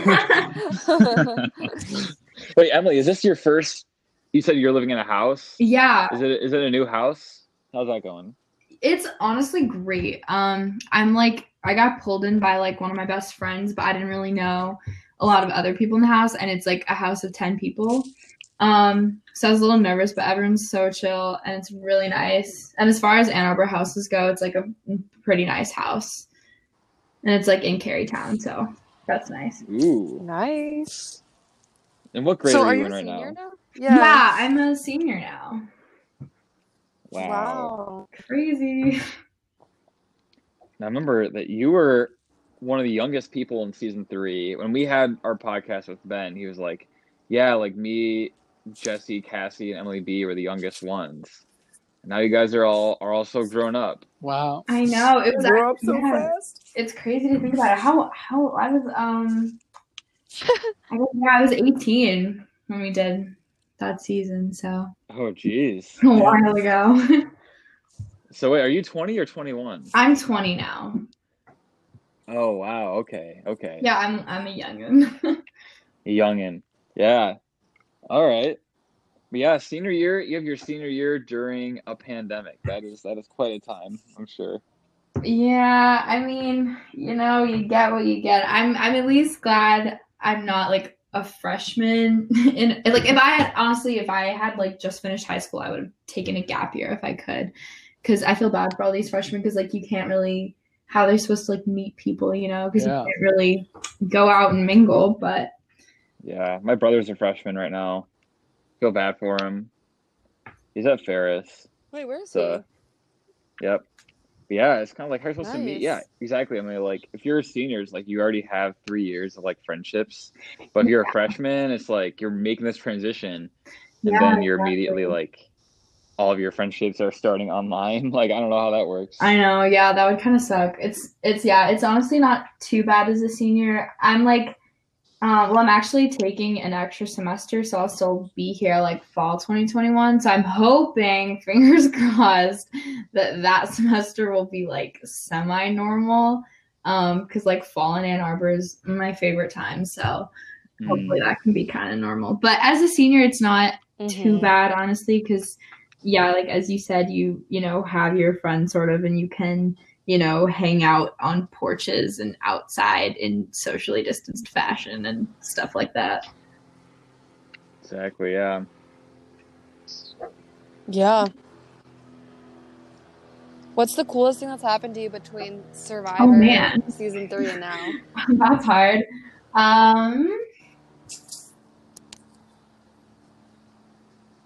God, I don't know. I guess, I don't know, kind of a variety of things. I mean, I made a lot of like progress on what I want my career to be, sort of, and I spent this past summer working on a political campaign, which is pretty cool.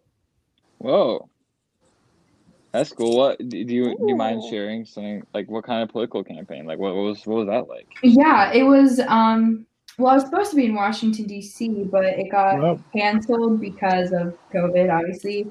So it was all remote, but it was a campaign for like a U.S. congressional campaign. Sadly, my candidate did not win, but it was a really great experience, and I got to like do a lot of direct voter contact and like, you know, enter data and keep track of it on like all the DNC databases and stuff like that. That's so cool. Yeah, it was really Man. cool. I'm bummed that they didn't play an Idol, or maybe it would have helped them out. Yeah. You know? Honestly, yeah, got the Lorax You need to cancel. in there. Yeah, you need to get some extra votes or some steal votes. You know, maybe it would have helped. Exactly. You need to borrow Austin steal a vote or something. Mm-hmm. If only I could. Mm-hmm. Electoral fraud is not a joke. That is not okay to do. You know what?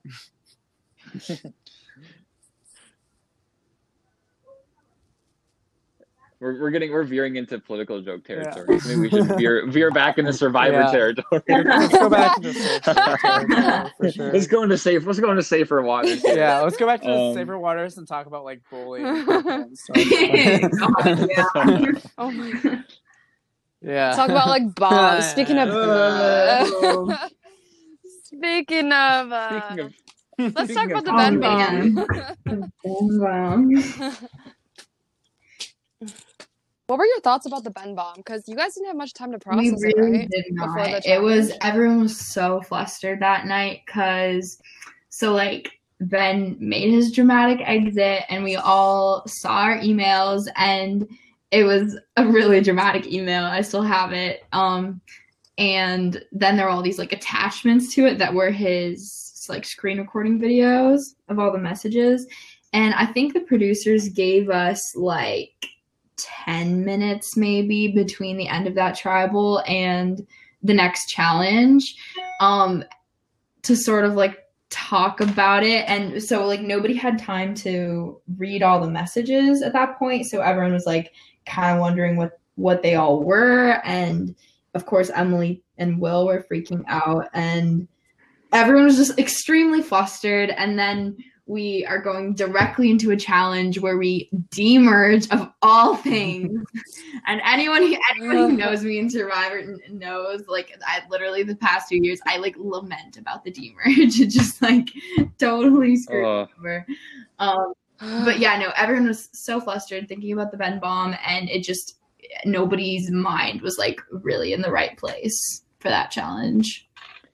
Yeah, do you think it like flustered you too, and like everyone's trying to strategize for what you're gonna do with like the whole like, you know, do you stay in the challenge or do you try to like get above? Yeah, do you think that definitely happened? Like I really regret not like trying to stay in, because we had after we like demerged officially and they read out what the challenge was. I think we had like 3 minutes maybe to strategize before it started. So I'm in a clump with like, you know, Eliza, Devin, Austin, Will, and Emily, I think. And we're all trying to like kind of figure out what we're doing, but everyone else is listening in and everyone's trying to talk to everybody. And nobody really, nobody came up with a cohesive plan. We didn't have a plan at all. Going into it, so kind of like I wasn't even thinking straight. I think when we started, I didn't have any particular plans to drop, but like Dylan and Cassie dropped so fast, and then a couple other people dropped so fast that I just like instinctively dropped really fast and ran, which like in retrospect I really wish I hadn't, but you know, that's how it goes. Oh, and then also so brutal watching the part where you're looking at the buff. Oh and then my like deciding what God. one to take, and then Devin just like snatches it. He literally snatched it. I like when I watched that back on the episode, oh my God. I didn't think it'd be like that clear. Yeah, that was brutal. It was because I don't know. There was like one pink one left, one orange one left. And I'm actually pretty sure I think basically what had happened, I had like touched the orange one first, but then I was like trying to pick up the pink one. But of course I was like sort of indecisive standing there, not sure. But like before Devin got there, I think one of the producers said to me like, oh, like you already like touched the orange one, like you have to take the one you already touched. And I was like, wait, like that wasn't a rule. And they're like, yes, it's a rule, but it like wasn't a stated rule. So then I was kind of like standing there confused because like I didn't want to take the orange one, but like they were saying I had to, and then Devin like swoops in, and then I had no choice. Man. Yeah, that's just such a frustrating situation. Like, yeah, because not only are you flustered and things are moving so fast, and then it's like someone's saying you can't do this and that, and it sounds like a very flustering, like the whole thing is it all happened so fast and had very big ramifications for the game. Yeah, 100%. It was like a turning point completely.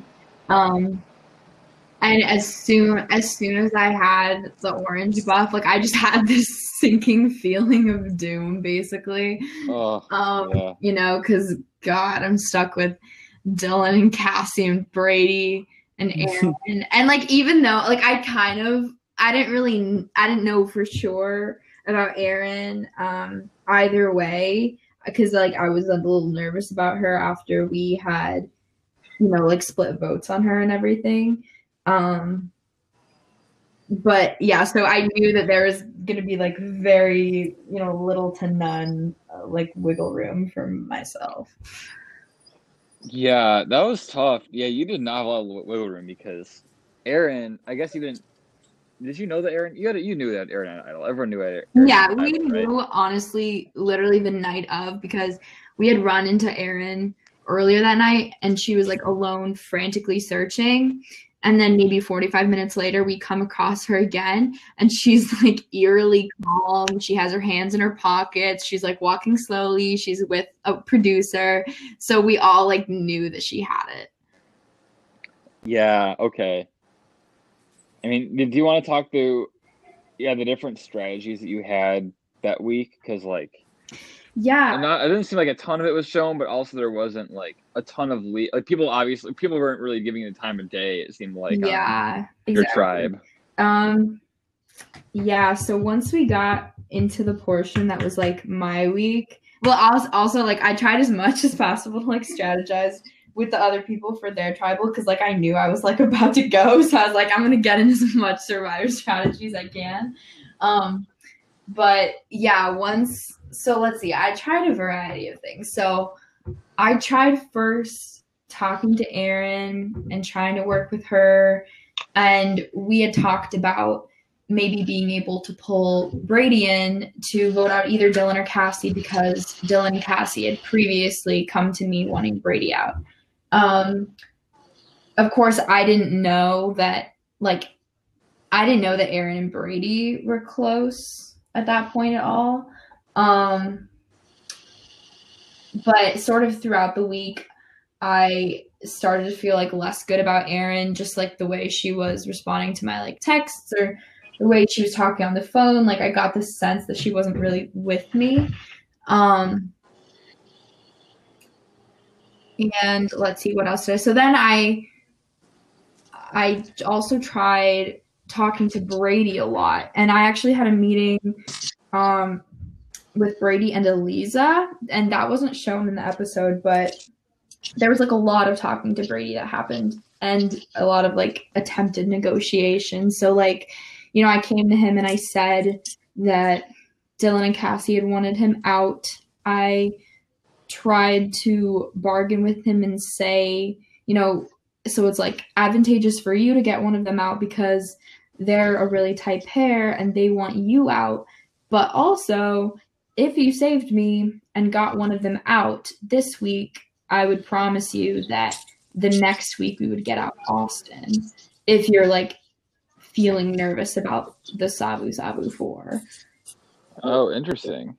Yeah, because I had been feeling a little bit sketched out by Austin, as was portrayed in the episode, I think, because he was really letting his emotions get to him, and he was like considering voting out Devin, which was not cool in our eyes. And I just there was like a lot of that where I felt like he was kind of like getting manipulated by the other side a lot. So I was feeling a little sketched out by him. So I didn't have a problem with him going really. So I tried to like pull that string with Brady. And then I also met with Cassie, try to like work that out with her. I wish Devin had like said something to me about him like, or not even had said something about him working with Dylan, but somehow had like let me know that was like a good path to try to take or whatever, because I got nothing from him on that end. So like I didn't even really try to talk to Dylan that much because I didn't think it would really get anywhere.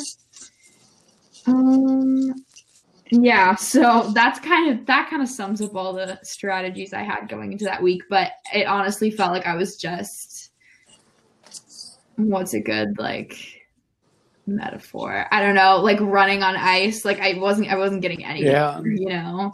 I just felt like I was like on a slow path to my game death. Oh man. Would you rather go out that way, whereas like you know you're gonna go home, or be blindsided completely and have like no idea? Funny you should ask that, Sam. No spoilers though. I think honestly I'd rather be blindsided, because it's like really depressing to just like know you're going like that and to, you know, be doing everything you can, but sort of know deep down that it's not really making a difference. Yeah. And, you know, blindside, at least it's like, you know, dramatic and exciting. At least somebody like thought you were like in their way enough to go to the bother of like blindsiding you, you know? Yeah. And you can think about like, oh, well, if I knew I could have done all these things, but it's like when you know, that you try all these things and they don't work, it's just, it feels depressing. Yeah, exactly. Yeah, that definitely does be discouraging to like, you did try so many different angles and like, you know, I really know that once you got on that tribe, it doesn't seem like there really was a lot of room for you to do much things to save yourself, you know? Yeah, there really wasn't. It was just that everything that happened that night, the demerge and then the tribes, and that was sort of my end. Do you have any like regrets about that week specifically, or like about your game, like what things you could have done differently? Well, I don't have, okay, other than, you know, I wish that I had stayed in the challenge and not dropped. Other than that, I don't have any regrets from that week because I really think I did everything that I could. Other than that, not dropping, I think the only other regret that I have in the game is that I wish I had reached out to more people like on other tribes towards the beginning of the game. Which I don't like blame myself for not, I guess, because I had only seen, I think, season 1 of CBS Survivor before playing season 3. Oh wow, and that's so different too. I like literally had seen very little. So I mean, I learned like a lot more about Survivor sort of throughout the season, and like now 2 years later, I obviously know a lot more, but I didn't at the time. So I didn't even realize at the beginning that like people were talking to people in other tribes. Like I didn't know that was a thing, you know? So yeah. I mean, I did what I think I did a good job from like the knowledge that I had, but I wish that I had made those connections because I think, you know, maybe then I could have somehow maybe pulled something with like Dylan and Cassie. I don't know. But yeah, I think other than that, I think that's like the only thing. So during tribal, like you left and you said that Brady had one more jury vote, was that you trying to help Savu Savu members by like targeting Brady, or was that actually like your thoughts? God, it's hard to even remember that. Yeah. I think so. I'm pretty sure I had heard that, like, I don't know if it was. I think Emily had like also said that or something, and when I was like talking to Sabu Sabu, I was like thinking, okay, like what should I like say when I get voted out or whatever, you know, gotta have a good exit. I think it was sort of a mix of like it was definitely trying to like put a target, like add to the target on Brady's back, I guess, like because he didn't go with me kind of. And that if more people were saying that they were going to vote for him, that would put a bigger target on him. Yeah, I think that was sort of the main premise behind it. Okay. That makes sense. But honestly, I feel like emotions were just like so high that night. I don't really know. Yeah. That's what I said.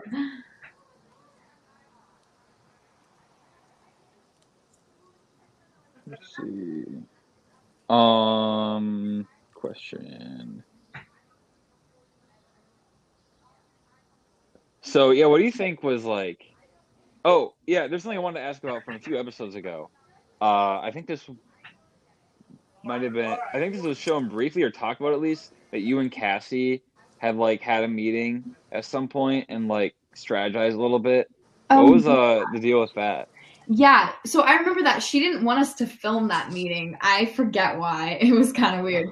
But so yeah, we met. She had reached out to me, which I thought was really funny because like the whole game ever since that, like, I don't know, week 3 tribal, it's like we hadn't talked. I feel like Savu Savu, it was just like a running gig to be like, haha, Cassie's not doing anything. Like, what is that?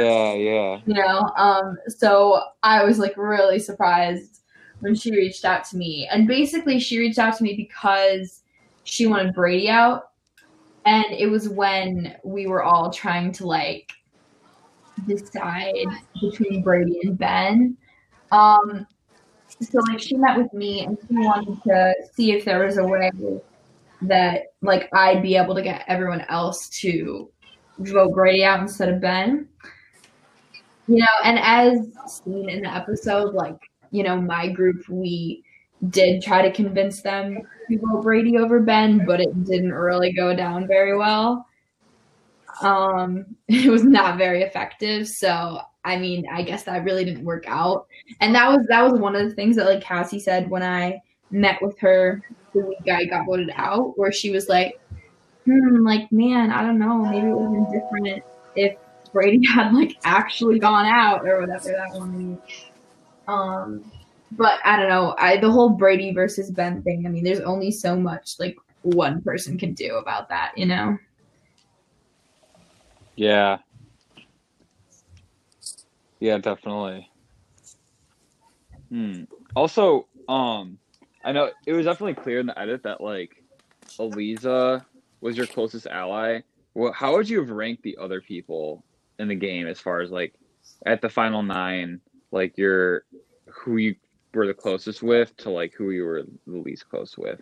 Yeah, so I think Eliza was definitely my closest ally at that point, but very like not far behind her at all was Devin, which I don't think it's like shown that much really throughout the season. I guess we didn't like record all of our conversations, but ever since like the first day, I think Devin and I were pretty close. Cause like the first day after we lost the challenge, like we were all like standing there in a line and he was next to me and he like whispered to me like meet afterwards kind of thing.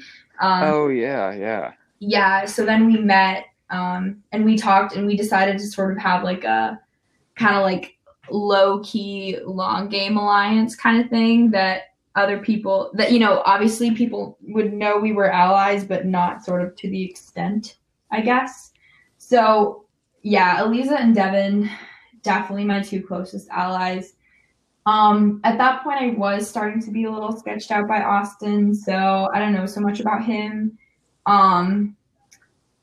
Probably I probably still felt better about him than like Emily and Will, just because like we knew that, you know, they had like flipping on the mind kind of thing.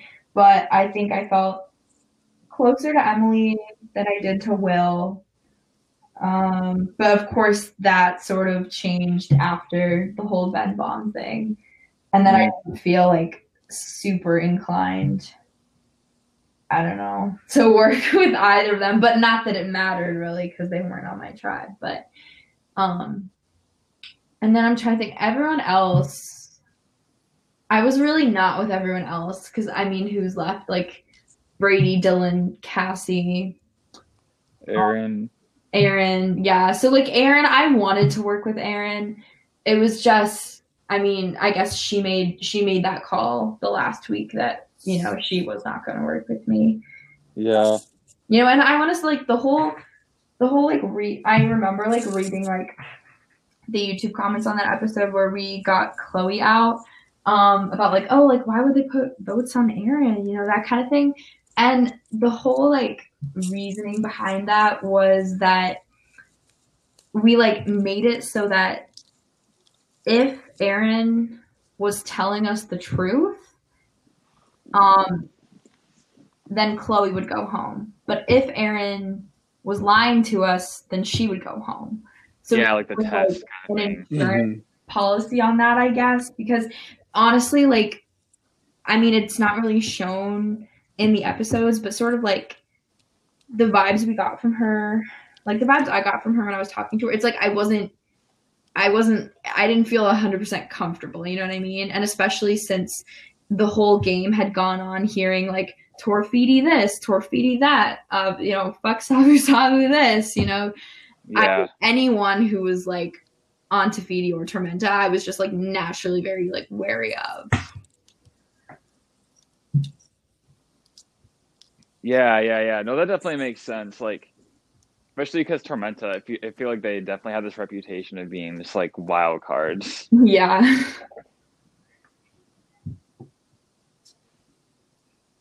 Cool. So,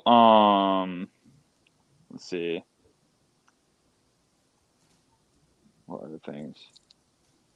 What was one of your like favorite memories from the whole experience? Oh man. There's so many. I think honestly, like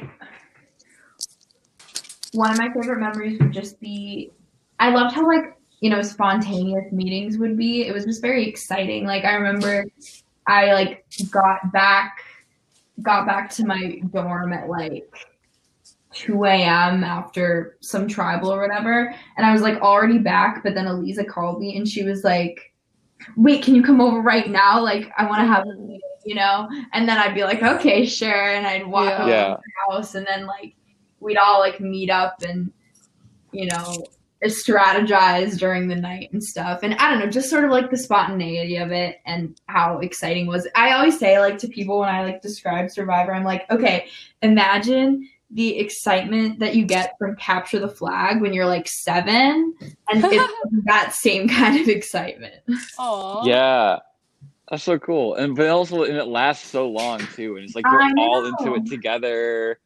Yeah, exactly. It's something just like you think about it a lot, you know, like you're in your class and you're just like thinking about it. Yeah, no, literally all the time. And it's just like, you know, you're always, you know, it is a lot of fun to like think about it all the time. And I remember like when the whole like tribal happened where Devin and Eliza like pulled off the whole thing with like all the fake idols and stuff. I remember I was in the library, I was in Ugly, the library, like studying for my exam, which was like the next day. And I don't know, it was like 11 o'clock or something. And I was like so sure that one of them was going home. And then Devin called me and he was like, we both made it. And I almost screamed in the library. And then I like ran to Elise's house. And then we had it was like the whole video where I was screaming about the idol. Oh man. Yeah, I just remember how like happy and excited you guys were in that video. That was like, it was fun to watch, even just because it's like you three were all clearly just like so excited. Yeah, it was a good time. Oh man, I was a little bit bummed that we didn't see you pull out the Lorax and play it, the tribal council. You were voted off. Honestly, I really should have. I should have. I think I threw it away because it was like really disgusting. Oh my gosh. What's like the biggest thing that you learned from playing Survivor? Oh man.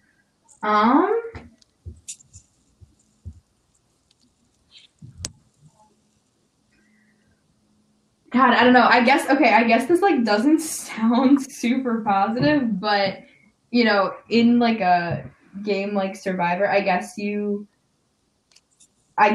sort of I learned within that context, you can really just like fully rely on yourself and trust yourself. Mhm. And you know, it's can be dangerous to like trust somebody else so completely.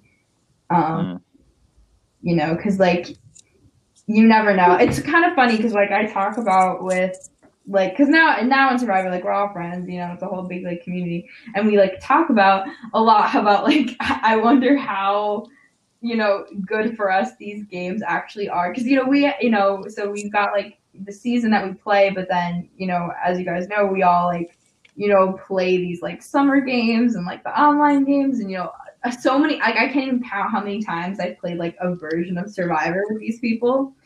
And it's like you lie to your friends like over and over and over again. And it's honestly so funny. It's like, is it really good for us to be like lying to each other all the time? Maybe not. But yeah, I mean, I guess that's kind of what I learned. Yeah. That's funny. Cool. I guess to make it sound more positive, I learned to trust yourself. There you go. There you go. That's a good one too. All right.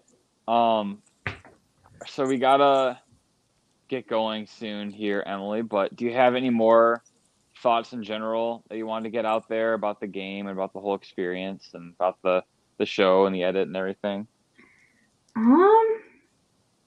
Well, I guess I would say like I'm like super impressed with the edit, because I remember just like, you know, 2 years, you know, it's like 2 years of suspense, like, you know, oh my gosh, like I can't wait for when our season comes out, but at the same time feeling like, oh my gosh, it's like so far in the future, you know, it's like we're gonna be like 50 when it comes out, but Yeah. but I mean, I think obviously it's really a hard job to do, because there's like so much footage and so many people, and there's like so many different things going on that it's hard to like get a storyline. But so far I think it's like been portrayed really well. So I'm like really happy with how it's been. That's awesome. Yay. Yeah, I'm really glad that you're enjoying it, Emily. Really good to hear from you and hear what you're doing. Yeah. Hope you enjoy your new house. Thank you. And yeah, Tarrytown. thanks for having me on the podcast. Yeah. Of course. Stay safe. Absolutely. Have fun with You too. online university.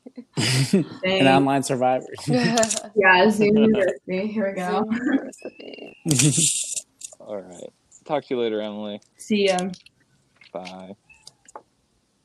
Well, cool. We had some great to hear from both of them. Yeah, both the Emilys, awesome people, great Survivor players. So sad to see them both go this episode.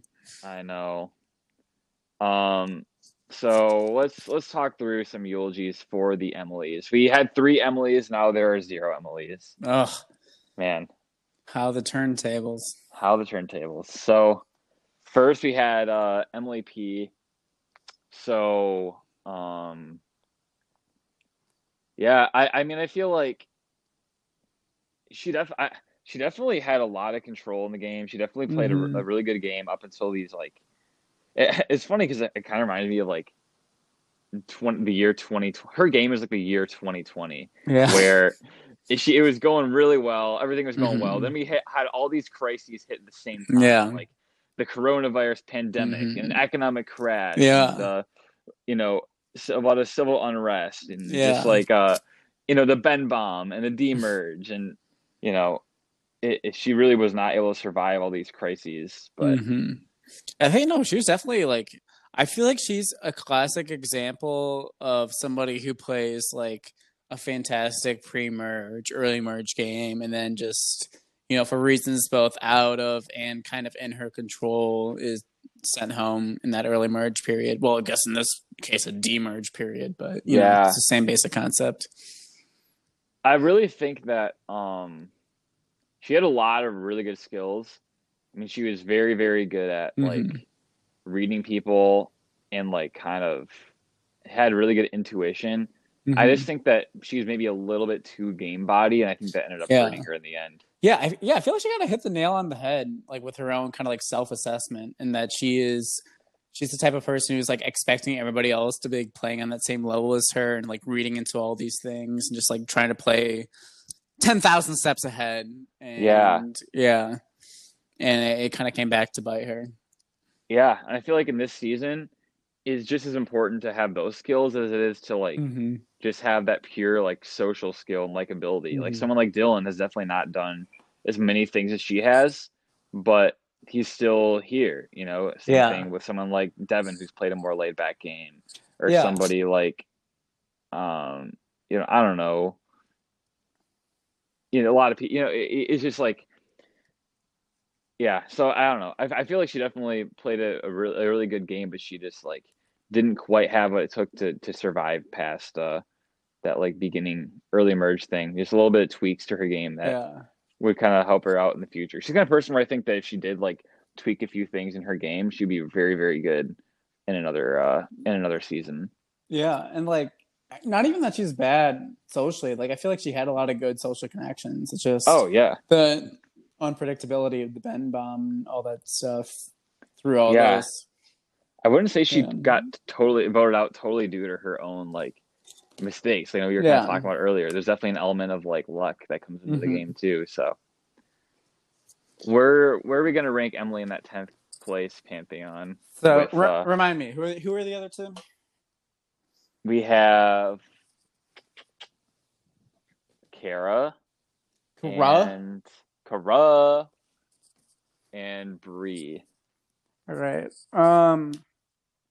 So we ranked Bree ahead of Kara, right? I think so. Bree had. I would definitely. Yeah, I think that's what it was. Yeah. And like thinking back on it, like Kara went out due to rocks, right? And she kind of just like a follower. I don't know. I think this might be an easier one. Yeah. I would probably put Emily in first. Yeah, I'm pretty comfortable with that. Yeah. I feel like I would definitely, I think, put her ahead of Kara. She's a lot more looking out for herself, making her own moves, has such a good sense of the game. And then in terms of Bree, I feel like with Bree, like I think a big knock on her is that she didn't have like the best pulse on alliances and stuff like that. Like I feel like Bree was really good socially and had good connections, but like also she wasn't really, I don't know. And Bree didn't necessarily have her signature move she can point to. Exactly. Like she had a pretty good game knowledge, but she never really like. I know she kind of had the Sarah Avery thing, but that wasn't really a move. And she wanted to turn on you, but it didn't really all come together. Whereas Emily can definitely point to like multiple like moves that she made, like the Chloe thing, like, turning kind of like getting in the middle of Ben and Will, setting herself up there, helping. Like her and Will were definitely a partnership, but she had like a lot of, I think, influence over like the direction of the game. Yeah, and I feel like she fought a lot more. I mean, like I feel like Bree was a lot more blindsided than Paddock was, and like Paddock fought a lot more. It was probably closer to like, like I don't know if Austin ever would have actually flipped, but at least I don't know. It goes back to kind of what we were talking about earlier about like being blindsided versus fighting for it. But yeah. I mean, I definitely put Paddock as number one of the 10s. Paddock. Alrighty, so we're going to go Paddock, then Bree, then Kara. Yeah, I'm good with that. Now let's move on to the eulogy for the final of the three Emilys. Our good friend Emily Bachwick. I think that Emily B, she said she didn't really have a ton of game knowledge coming into it. I feel like she had a good feel for the game, but she just like didn't maybe kind of like Jesse to the extent that she didn't necessarily know like how to make moves. Yeah, I feel like she's kind of like in a weird way a combination of the other two Emilys in that Emily Levy didn't really know much about the game going in and wasn't able to really get a lot going. And Paddock, obviously, super big into Survivor and it's good socially. I feel like, Bachwick didn't know much about Survivor at this time, but also was able to like be good socially and kind of get a natural feel for it, where she was able to get people on her side. And she definitely played a like lower key game than Paddock, but that doesn't mean that like she wasn't like successful in what she was doing, I feel like. Yeah, exactly. Like I felt like she had a good social game. Like Emily B seemed very, very well liked by everybody. Yeah. And like no one really ever had anything negative to say about her or like, oh, Emily B is the worst. Like nobody ever had any negativity towards her. I just think that like probably her major weakness was kind of what she named, where she was like, I just didn't realize that people were talking about other people in the other tribes. Like she was very, very like well connected within Savu Savu.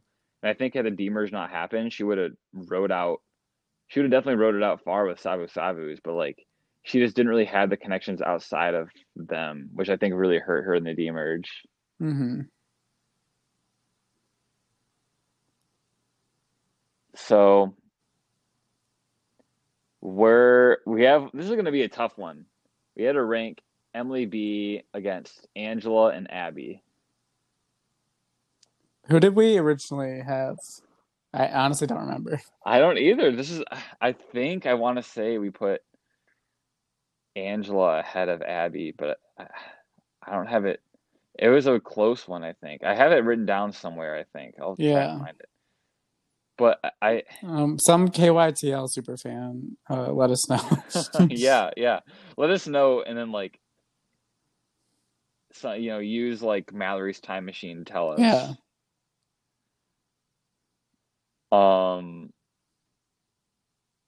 So what are your honestly, initial I feel like they're all kind of similar players, like in a weird way. They're all like good socially. People like them. They're not super huge threats, but then they're also more easy to pick off in this stage of the game. Like I feel like they all share a lot of like commonalities. I don't know. I know. I almost wanted to say like Angela equals Abby equals. Yeah. I feel like that's a cop out, but that is a cop out. All right. Well, Angela, Abby, and Emily B, what they all have similar is that all of them, neither of them really were big influencers of the game. None of them really made a move. You can actually, I don't know, I do kind of want to say that Abby she definitely played a part in getting rid of Kevin, which is a pretty big move. And but I'm weirdly kind of leaning towards Abby. I don't know. As being number one. Yeah. Yeah. Actually, I'm trying to think of what Emily B. She's probably the best social player of the three. Mm-hmm. But Abby, I think, was probably. I saw Abby like try to do more things. And I feel like she was like, I don't know. I guess Emily was also like really fighting at the end, and like they're both kind of in. Oh, that's true. They both kind of in like really kind of screwed situations. Yeah, where there's nothing really they could have done, but they were like really trying their hearts out. Gosh, I know. I wanted the equals, but that's such a cop out. So if you ran the simulation 100 times, who makes it further, Abby or Emily B? I don't know. Now I'm kind of going back to Bachwick, but I feel like we're ranking season 3 people high on like I know, every single one of these. It's recency bias. I feel like part of it probably maybe it. And also we don't want to just like we're just gonna say Angela's last. I feel like that's fine. Let's just go with our gut. Our gut told us Abby's number one. Yeah. We're just gonna have to go with the gut. We're gonna say we can come back and revisit these later. And, Yeah. and we can get the full ranking of all 18. Yeah, And, even Rob yeah. Cesternino revises his rankings every so often. Exactly. And But we'll check back in on season 4, the rankings. Yeah, maybe we'll remember them differently, but we'll have to let this marinate. Mm-hmm. For now, I think. Yeah, I mean, we probably said Angela over Abby last time. Yeah, for all probably I know. knew. Let's just say that. I guess we're going to say the reasoning for this is that Abby tried to do more. Yeah.